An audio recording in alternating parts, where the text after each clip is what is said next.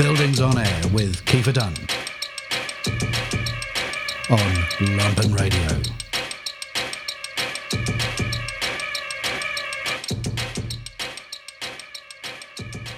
Hello and welcome to this February 2021 episode of Buildings on Air. Buildings on Air is, of course, the show where we talk about left politics, architecture, sometimes more of one and less of the other. And I'm your host, Kiefer Dunn. And I'm really excited to be joined on Buildings on Air today by Jesse McCormick. Jesse, how is it going? It's going all right. Yeah, good. So, unpaid internships is the topic of the day. It's something that we've talked about on the show quite a bit. Obviously, on this show, we're not a fan of unpaid internships in architecture, but we got in touch, and you have worked on this report that I think some of it will be familiar to people who are kind of familiar with the discourse on unpaid architects or unpaid internships in architecture. But it's very thorough in its kind of detailing of the historical context, the legal context, the sort of economic impacts, and all of these things. So maybe you can first introduce yourself and give us the kind of 10,000 foot view of what this report's about. Yeah, sure. I'm Jesse McCormick. I'm a designer and a pre-licensed architectural designer in New York City. I graduated with a Master's of Architecture in 2018, and since then I've been working in a few different capacities as both a designer, a researcher, and an educator. So in a lot of ways, I embody exactly what this report is trying to look at. And so what this report is trying to essentially address in a very straightforward manner the ambiguity that myself and my colleagues who worked on this report with me identified within this very sort of like conveniently packaged concept of intern. And so what this report is essentially trying to do is just to look at in a very concrete, very head-on way, both what is an intern now and what has an intern been throughout the course of the last century's worth of the practice of architecture in the United States. And in some ways, this was piggybacking off of the some of the work that Storefront for Art and Architecture was doing with the Office Us series. We drew some inspiration as a way of looking from that project. But what we essentially saw was a kind of disconnect between the various entities that are kind of play a role in the entire ecosystem of the practicing architect, from student all the way through to licensed professional and even firm owner, so to speak. But in particular, when it came to unsavory business practices, rather than kind of like address it, I guess, with the pitchfork and the torch, we were more interested in kind of understanding the entire ecosystem to be able to almost paint the picture of the possible ways to negotiate these inconsistencies as almost design challenges themselves. But the very first thing we wanted to do was just have a really broad overview from the perspective essentially of all the different entities that kind of have a role in this entire system, to try and look at the places where there's a kind of breakdown in expectation, I guess you could say, along the way. And what we've kind of found is that the industry side kind of gives a lot of responsibility to away, essentially. And so does the education side, and so does this sort of like federal departments that oversee licensure, et cetera. And so we just kind of like had, in pulling all the threads, we're kind of like looking at this everything seemed to point to this ambiguous period between getting a degree and getting a license. Right. And yeah, which is interesting because, you know, licensure is not always the end goal in the profession either.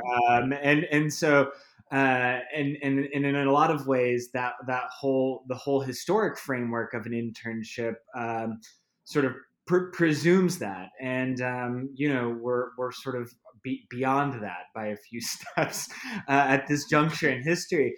I mean, I think the one of the things that I appreciate about the report is how it kind of details, I think, some of the, as you call it, like the ambiguities, but like there's ambiguities to the law here also, right? You know, with the way, so for listeners who don't know, the basically the law that governs internships, and specifically whether or not they could be paid or not, is the Federal Fair Labor Standards Act, which covers a lot of other labor law things, and those standards are always changing. The rules that they use to evaluate that are always changing. It's not like something that gets voted on in Congress. You know, it's a kind of like procedural matter for this department, and so like it's very strange. I mean, the law is the law, but the interpretations of the law change depending on the political sort of context. At the end of the day, this means that interns don't seem to have a lot of recourse if they're not getting paid, and that no one is actually ever really looking at these things either preventatively or not. So, you know, I find that that's kind of where it becomes interesting, because it's not a gray area by virtue of it being a gray area that no one's thought about. It's a gray area because, you know, it seems to benefit those who already have some power, and it's difficult for those without power, for unpaid interns to sue, you know, to kind of try to challenge any of it. Yeah, that's right. Mm-hmm. And I guess one important takeaway is I think that ambiguity always serves the sort of more powerful in the relationship. And one thing I think that is also quite interesting to understand is that those that have power in the relationship are almost like exercising it sort of without realizing. Like, power manifests itself almost in an invisibility. And I think that is like allows sort of like really amorphous sort of like holdings of power within. Like, there's so many players within this relationship that power kind of seems to like float around when convenient. And that's what I mean about this ambiguity, is like it becomes like quite difficult to kind of pinpoint these moments, because as soon as you think you've sort of like arrived at the construction that sort of like the apparatus that is at the end of the line that's kind of determining things, it suddenly gets sort of like displaced to another kind of you know legislation or so. Totally. And I mean, I think that was also another part of the report that I found to be interesting, was just thinking about like misclassification of employees, and we will come back to like defining that in a second. But like, you know, I think the tide has maybe not completely turned on like truly unpaid internships, but it's definitely like starting to. You know, like there are these like huge Instagram architecture meme accounts that you know, that do a really good job of like dunking on anyone who offers an unpaid internship. You know, and like tons of architecture students follow them, like tens of thousands.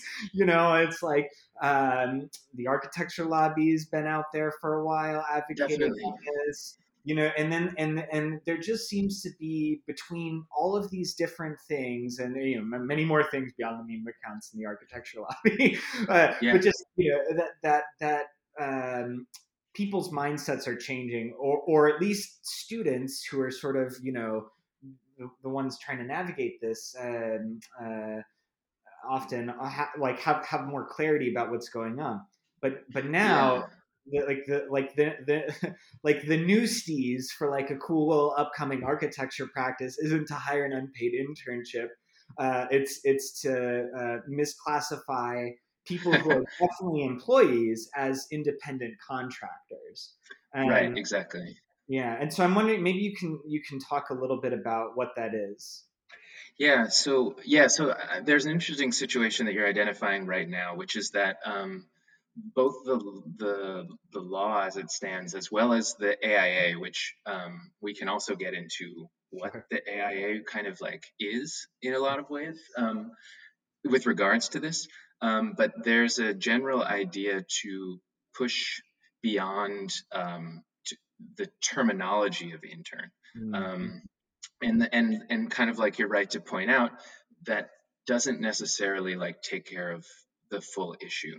And I think one of the things that you're describing is that as kind of unpaid labor and like underpaid labor under the guise of sort of like internship, Mm-hmm. as we sort of more traditionally know it, is becoming something that is very critically looked at and by both students, young practitioners, and firms in general. People are kind of starting to, more than starting to, where they're kind of like trying to eliminate this practice Right. on the whole. And I think that's very good. But some of the ways in which it's being done are essentially just by going after the word itself. Mm-hmm. And what you see is this rise of like gig working or freelance working or contract working Mm-hmm. that kind of tends to fall under this, you know, ambiguous umbrella once again. And so you have these situations where, offices, they do hire people on short-term basis um, with a contract that's sort of like negotiated as if it's freelance, but the nature in which the worker is potentially working is almost as an employee, Right. which tends to go very much against what the law determines a freelance or a contract worker actually is. And so one of the sort of pitfalls of this terminology changing, as you see like the the AIA switching from the IDP or the intern development program to the AXP, which is the Mm-hmm. architecture experience program, which doesn't even really define a subject, right? And so what you've done is you've eliminated the harmful terminology, but you've potentially given rise to even more ambiguity in terms of, you know, being able to determine, appropriate working conditions. And obviously, like, this is both a step forward and also potentially a step into more ambiguity, which could Right. be an issue in of itself. Right. And this, I think, one of the concrete ways, just to give an example to the listeners, that this happens is, an office, might approach a student and say, we will take you on for a summer, and we will pay you a $2,000 stipend to do this work. Mm-hmm. And they hire that person as an independent contractor, and that's how they get away with paying them a stipend. Because a lot of time, I mean, this is not universally true, but like a lot of times it's like barely minimum wage if you do the math. And you know Independent contracting, as you mentioned, like the Department of Labor has some criteria that they use to determine whether or not an employment relationship exists or whether it's a true independent contracting relationship.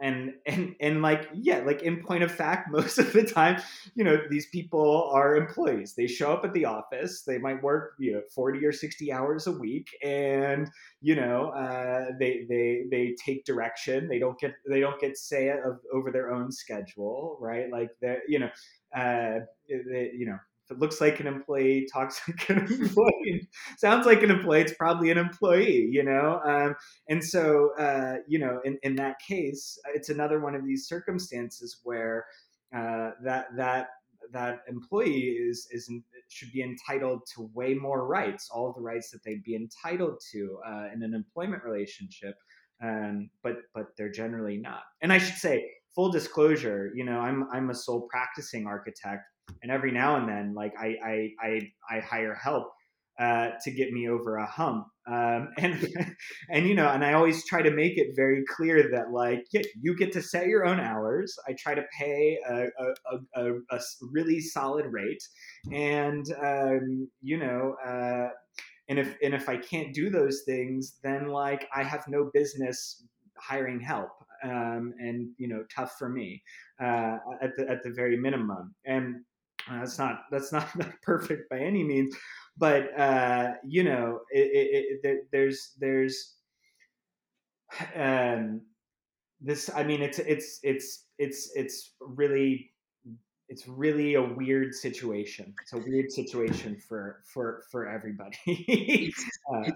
It's it's a weird situation, and like what I guess is weird about it is that what like as we're kind of like trying to look at what's happening, it's a question of um, like it's an economic question, I guess, to some degree, but it quickly, in terms of trying to value design, becomes a conceptual question. Mhm. Like very quickly, in that, like, so the traditional way of assessing whether something is an internship or not is with the primary beneficiary test, Mhm. um, and that essentially says that, like, um, because like the law in the United States says that unpaid internships of an educational nature are okay.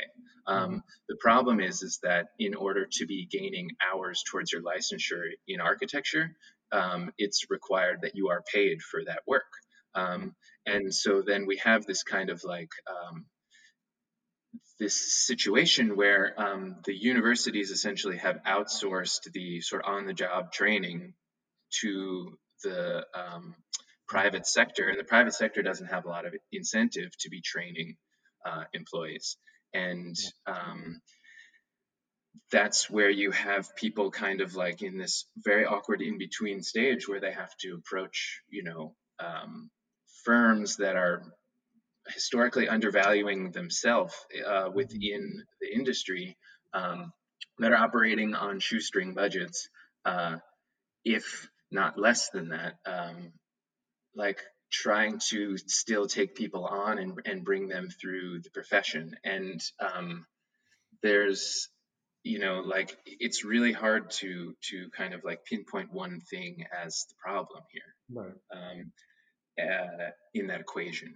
Right. It's deeply structural, right? It's not like Deeply, yeah. it's not, and that means that it's yes, this is to some degree a question of morality. Like, there's like skeezy, you know, um, architects who are happy to hire somebody and kind of believe their own BS that it's for such a great experience for them or Yeah, but something. I And think I, I think we're leaving that era to a lot of degree, and I think that that's also kind of frightening because we don't have that demon to sort of like we don't have that scapegoat, sure. we don't have that character, that sort of just like that ruthless figure that is like, that person is not the reason that we're in this situation anymore. If that person dies away and we still have the same trouble, it's a structural issue, and we have to look at it that way. And Yeah, and it's not even that we can change these sort of Department of Labor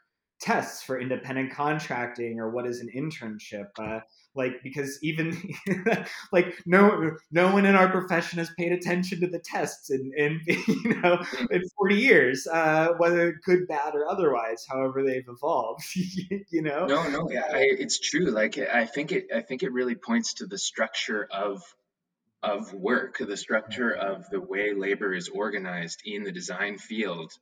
Like absolutely as the sort of like only way to understand how to reorganize in a productive way, and that means that sort of like that involves kind of like a reorganization along all points along the trajectory, and like that kind of plays a role in the way that professional practice is taught within a university, that plays a role in which it's sort of like administered in the early stages of someone's pre-licensure career, but it also has to do with the way that the workplace itself is kind of like organized. And I think that it sort of necessitates really like more radical reorganizations of the design entity itself. Yeah. Well, and I think I really agree with that. I think I spend a lot of time thinking about how change happens, right, and how we'll affect that change. Because I think in a lot of ways, for me, this is also, this whole fight is really indicative of the changing sort of class position of architectural workers, broadly speaking, and the way that we think about that, and the kind of position of the industry, like in capital. Because I think 30 or 40, 50 years ago, the institution of the internship wasn't a big deal if it was paid or unpaid, because the sort of architect as a figure was like a kind of petite bourgeois, like upper middle class, like sort of figure. And if you weren't that, like, tough luck. And the internship was one of the ways in which that gatekeeping was affected. It was awful then, just like it's awful now. But the reason why it's getting attention now and a sustained pushback is because now, like, there's just more and more and more and more everyday folk in matriculating into the world of architecture, and trying to find a way to have some dignity in their job and make a living out of it. And so the priorities become and sort of sites of political action become a little bit different, and a little bit more personal, and a little bit closer to everyday life. So we start to focus on the workplace more. That's my, I don't know, that's my like hunch and my 2 cents, on it. But I think that for me, it also like implies a theory of change that means that we must be working from like the bottom up, in mass.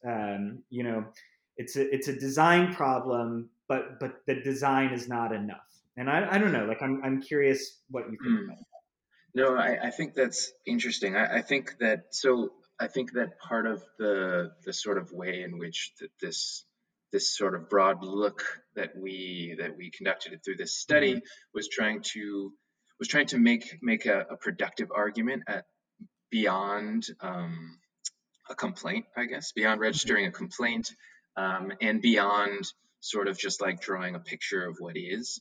We were trying to understand how this could be productive, even in terms of just being like enlightening to how it actually is working. And the way that we kind of like wanted to organize its productivity was towards like trying to say that the redesign of the way that like practice is conceived is a design issue that's interesting enough to be taken seriously in a way.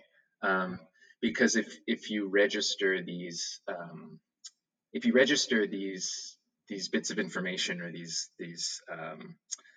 complaints, I guess you could say, as a complaint, as strictly activism, as strictly advocacy for policy changes, as strictly professional practice reform suggestions. If you register them in these sort of like siloed and unfortunately sort of like understood as dry categories, if they wind up being like less productively understood than if you package it as a design challenge. And that's almost like a very cynical approach, because it kind of assumes that architects and people within the architecture field like aren't going to get as interested in something if it's not a design challenge. Right. And but I do tend to agree with you in that um, the the approach to change, uh, it has to be sort of like ground up, while simultaneously taking like the broadest view into Right. consideration. The broadest view being like, how do we operate in this way in which like the ecosystem is sort of saying that like we uh, have more architects than we need, Right. for example, like Mhm. when like real estate needs uh, architecture less than architects need real estate, and when architects need architecture more than architecture needs architects, like Mhm. that's a really difficult problem, Mhm. because in its bleakest, it paints a sort of like hyper competitive scenario, and like the only way out of that is uh, a different type of working together, a different type of collectivization. And I think looking at the class evolution of the architect in general, at least in the United States, is a productive place to look. Mhm. Yeah, yeah, because it's almost this question. I appreciate you talking about it as like registering a complaint, because I think like for me that's like the kernel of it in a lot of ways, is that like if you like who are you going to complain to, and like why are they going to care? Like because if you're Well, complaining about exactly. to the AIA, like I'm sorry, like the AIA, like you mentioned, they might like be able to get pushed and pulled in certain ways, but like ultimately structural change is not going to come from the people who represent the status quo. Right, and like and so I think like yeah, any way, anything that helps us sort of b- build a new perspective that's also like attached to organizing for alternatives, even in the loosest way, is positive. And I think this report helps us in that journey. Absolutely. I'm wondering if you could talk a little bit about sort of like the actual genesis of the report itself, Sure. like Yeah. like why, like what got you to do this, like who are the collaborators, Right. etc. Right. No, I think it's maybe a necessary thing to help understand exactly what we were talking about in terms of enacting changes, because um, the initial so this report was carried out with in full with between myself and three other colleagues from Columbia University. We were all graduating master's students. It was myself, James Brion, Abraham Morel, and Andrea Chine, and we had all kind of like been discussing frustrations with actually the school's agency within this whole equation. So like, Mhm. does the university have a role to play that could be stronger in terms of helping to speed along some of these labor issue changes? And so what we did is we wrote a letter, and we got some people to sign it, to send to the administration that said, we would like it if the school had an official stance on good labor practice, acceptable labor practice. And we felt that that would kind of at least begin a conversation where the school would have no choice but to kind of reckon with some of the, let's say, like more archaic forms of things that they tolerate, Mhm. especially from faculty who were kind of relied on some of these types of ambiguous and sometimes inappropriate forms of labor to do short-term projects that were pro bono, projects that were not pro bono, but the way that Mhm. the students might be hired would be through the university as a researcher. And so Mhm.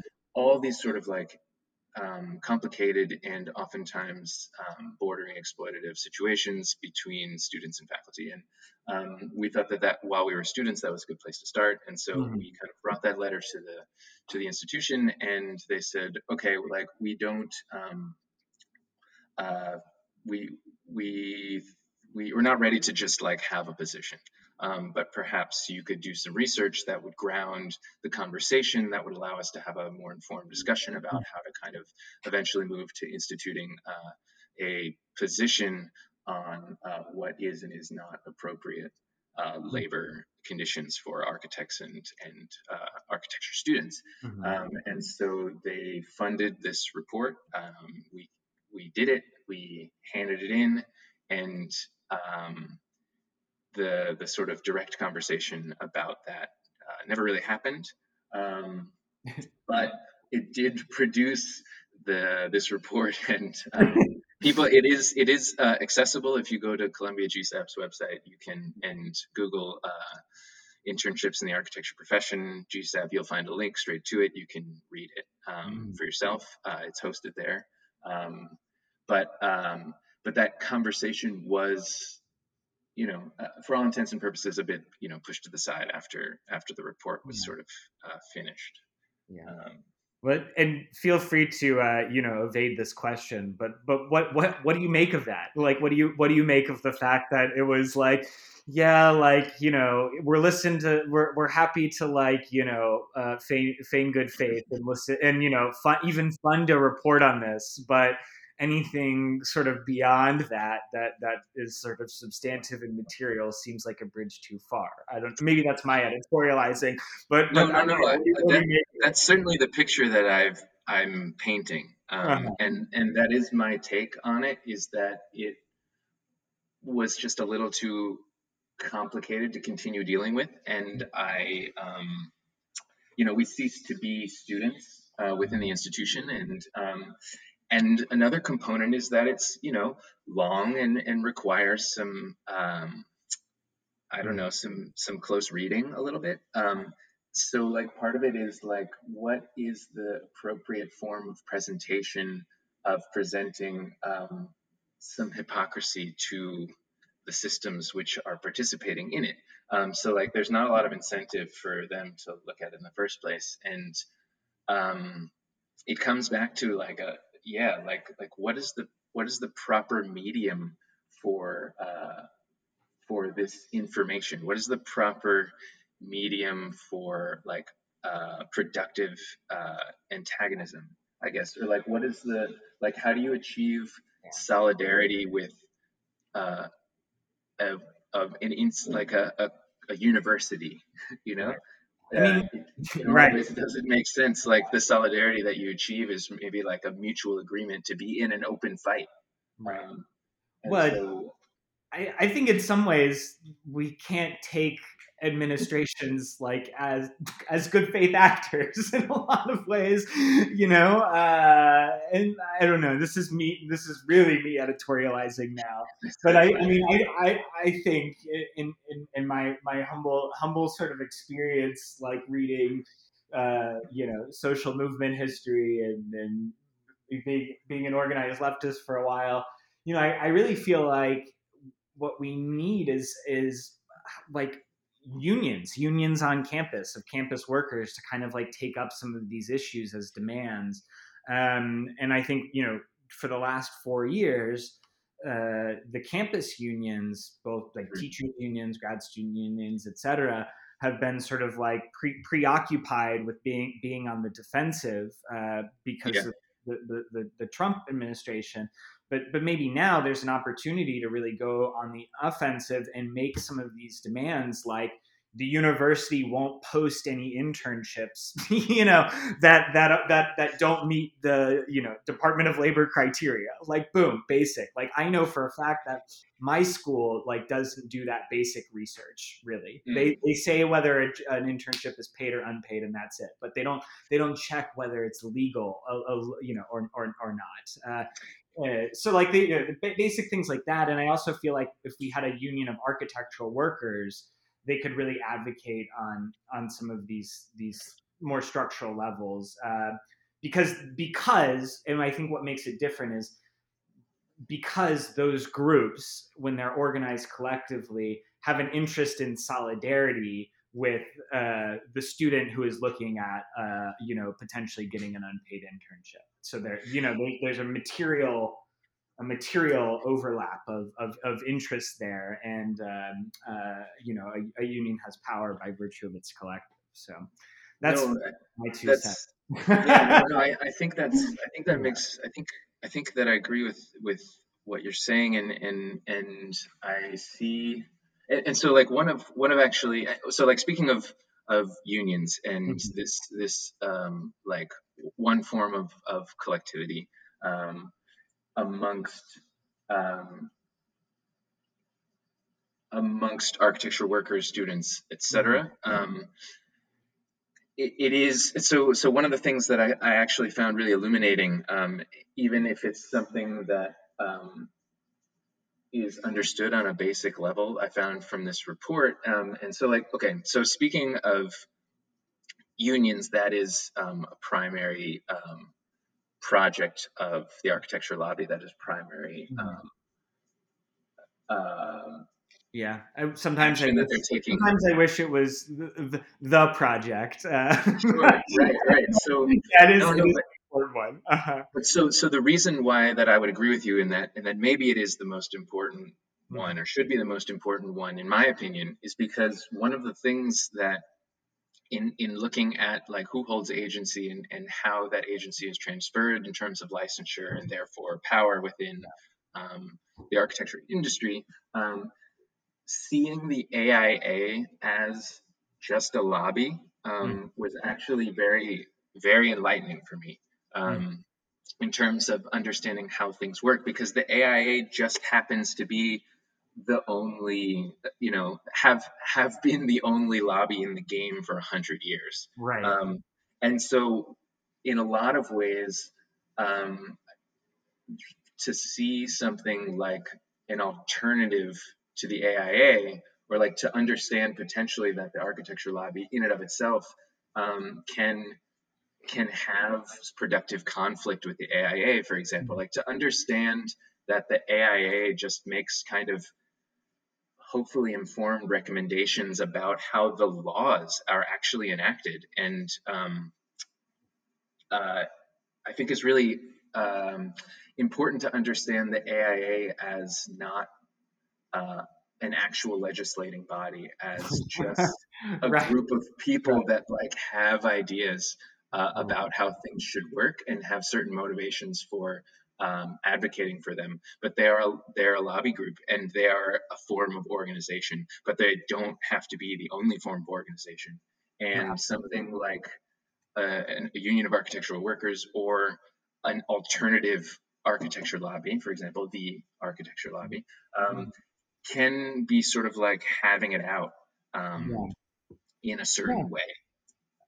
Absolutely. And I'm sort of keen, and I'm sort of keen for like just things to get real, you know, because like there are like these actual laws, there are these actual rights that are being violated. You know, there's the state by state practice acts that like, you know, govern licensure. Like there's university policies, like, you know, all of these things are the terrain.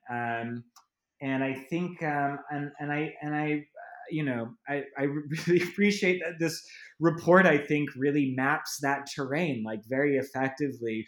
Yeah. I think sometimes, you know, especially, you know, including the architecture lobby, and even like the AIA, even I think sometimes doesn't do a good job of being an effective lobby for its constituents anymore. They have Right, that's the for a thing. while. It's too institutionalized that it can only be lobbied against. Right. They've almost been like hoist by their own petard, or like their own incompetence, and sometimes I think in the left, especially in left architecture, we try to kind of like play their game a little bit, and fight on the train of like. Or leave the fight on the train of like morality and culture, because like changing all those things is hard. It's hard work, and there's no like one obvious way to do it. But I, Well, I I I appreciate any kind of thing that really lays out like here's really like where the structure is meeting the road. It's yeah, not the same thing as the structure, but like it's the part that we can like really see, at least. it's funny that I don't know if you said ethics, but you definitely said morality, and I find it so fascinating. This like purely fascinating, like without offering any further judgment on the fascination, but the the questions of morality and ethics and where they sit with respect to these Right. types of problems, because I don't know, like it can get so messy sometimes when that is the sort of uh, it requires such a personal definition of what moral and what ethical are. Right. Um, and they can often be mobilized towards like unproductive ends too, and they start to create I don't know it can get so murky Right. when but at the same time underneath everything is a type of personal ethical standpoint that people are trying to hold themselves to. Right. um, Right. and so I guess maybe a question for you is like where do you see truly like the moral question or like the ethical question fitting um, into this equation? Yeah. I mean, yeah, like on some level, like I'm so not a moralist in my approach to politics, but I have said the word morality a bunch of times, so I do have to Right, like because it winds up answer, being like and the come only to word that you can think come of. to this. Yeah. I mean, I think for me, it's like really. I mean, I think it's the greatest trick that capitalism ever pulled, especially neoliberal capitalism, was to make its failings everyone else's individual moral choices. And Mm, I think, and I think like the only way to like respond to that, if you're on the side of good, is to yeah, like do the hard work. There's no shortcuts to it, of like trying to build uh, collective agency, because if what capitalism is robbing us of is our sort of like ability like like address all of these things, the societal issues as a society, then the way that we wrestle that back is through building collective power. Because I mean, like, and the examples of this all the time are just like, you know I think there are architects who, if they're either not thinking about it at all because they're so steeped in the way that things are, quote unquote, or they are making some sort of calculation where they're allowing themselves to be exploitative of somebody else to get ahead, and they have some way of justifying that to themselves. I doubt that there's very few people who don't have some sort of justification in their head, and yeah. I also guarantee you that it's probably a a BS explanation, right? But it almost like and I think it helps to maybe focus on those as individual instances that can paint a bigger picture, but it's definitely not the full story. I mean, I think linking it to ethics is interesting, because like the whole reason why architects have a professional code of ethics is to maintain business relationships. It's like, that's the origin story of the architect's code of ethics, was that, to prove that they would be good representatives of their clients. Nothing to do with ethics in a proper sense, unless someone is really pushing it to be that. And like architects, designers, planners for social responsibility, for instance. But very very rarely is that the case. So Well, anyway.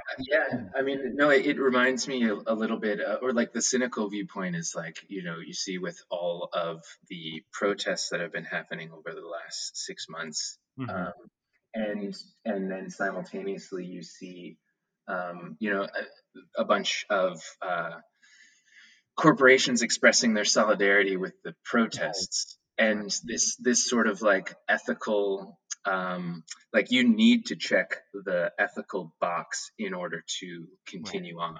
right. And so that being that is so easily sort of co-opted or corrupted in a lot of ways, that Mhm. like I think I find myself very interested in um, looking finding a substitute for ethics. Ethics can't be at the bottom of everything, Mhm. because it's so easily sort of like Yes, like manipulated. one cannot simply make an appeal, right? And Yeah, it's yeah, yeah, like exactly. I think this was a lesson that the architecture lobby writ large sort of learned over the years. Was in the very very very beginning of the architecture lobby. It was self-styled a consciousness raising organization, and there was lots of people who joined, myself included, who were like, whoa whoa whoa, like consciousness raising is all fine and well, but if we think that's going to make the change, like we're kind of kidding ourselves here. And I don't know, the lobby is very far from a perfect organization, but I think that idea of things is at least behind it, which is good. So Yeah, um, yeah, well, we've got just a few minutes left sure. here. I mean, I do think, having just arrived on the other side of this place of ambiguity that we kind of started off with, I do find it to be, I don't know, like a really important conversation. And I think, and more than that, I think people are getting better with their smell test of figuring out, is this somebody who is trying to do right in this system while we fight to change it or not. And that's a really good thing. And I so think so too. I would really encourage folks to read the report, because I think it'll, I don't know, help them. It's a practice quiz for your smell test, if I can really, like, make a stupid metaphor. But Jesse, the report has so much in it. It's so great. I'm wondering if there's anything else in it that we haven't talked about yet that you wanted to cover, or any other thoughts that you wanted to share with the audience. Well, no, I guess in in regards to this idea of the smell test, and I think what we're fortunately or unfortunately going to see, if I'm to Mm-hmm. offer some predictions potentially, Mm-hmm. um, is that rather than and again, I find myself taking these kind of like cynical outlooks today, but um, the rather than like at least at the same speed, if not potentially faster, the contexts that architects work in are going to be changing. Um, Again, at least as fast, if not faster than architects Mm-hmm. changing their practices, for better or worse. Um, I think the contexts in which we practice are changing so rapidly and so extremely that they, whether there's a sort of like ethical obligation or not, are going to necessitate certain changes, and those changes will hopefully produce sort of well, it's a very critical moment to be like setting up the infrastructure for how to practice, like sort of, imagining futures post licensure, for example, or something like that. Sure. Too. I mean, we're at a moment where when we can almost see enough to make certain types of speculations about what that future might feel like, and I think that we're in a place where we can, set up the infrastructure for what that might feel like. Yeah. Well, I think that's a perfect place to end. Jesse, thanks so much. Extend a thank you also to your fellow report authors. Absolutely. And will you give us just read for us one more time where folks can access the report? It's a bit convoluted, but if you Google Columbia GSAPP internships in the architecture profession, the PDF will show up as the first link. So apologies, that's not in a more clear place, but that's where it lives. We can pop a link into the show notes as well. Yes. Jesse McCormick, thank you so much for joining Buildings on Air. It's been a pleasure. Yeah, thank you.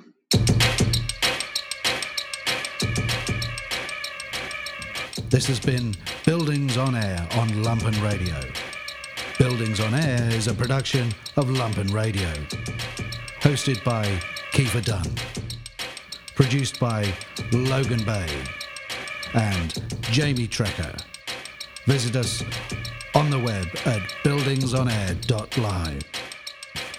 If you want us to answer your questions about buildings on the air, send them via Twitter at BLDGSOnAir or via email at buildingsonair@gmail.com. This show is also available as a podcast on iTunes.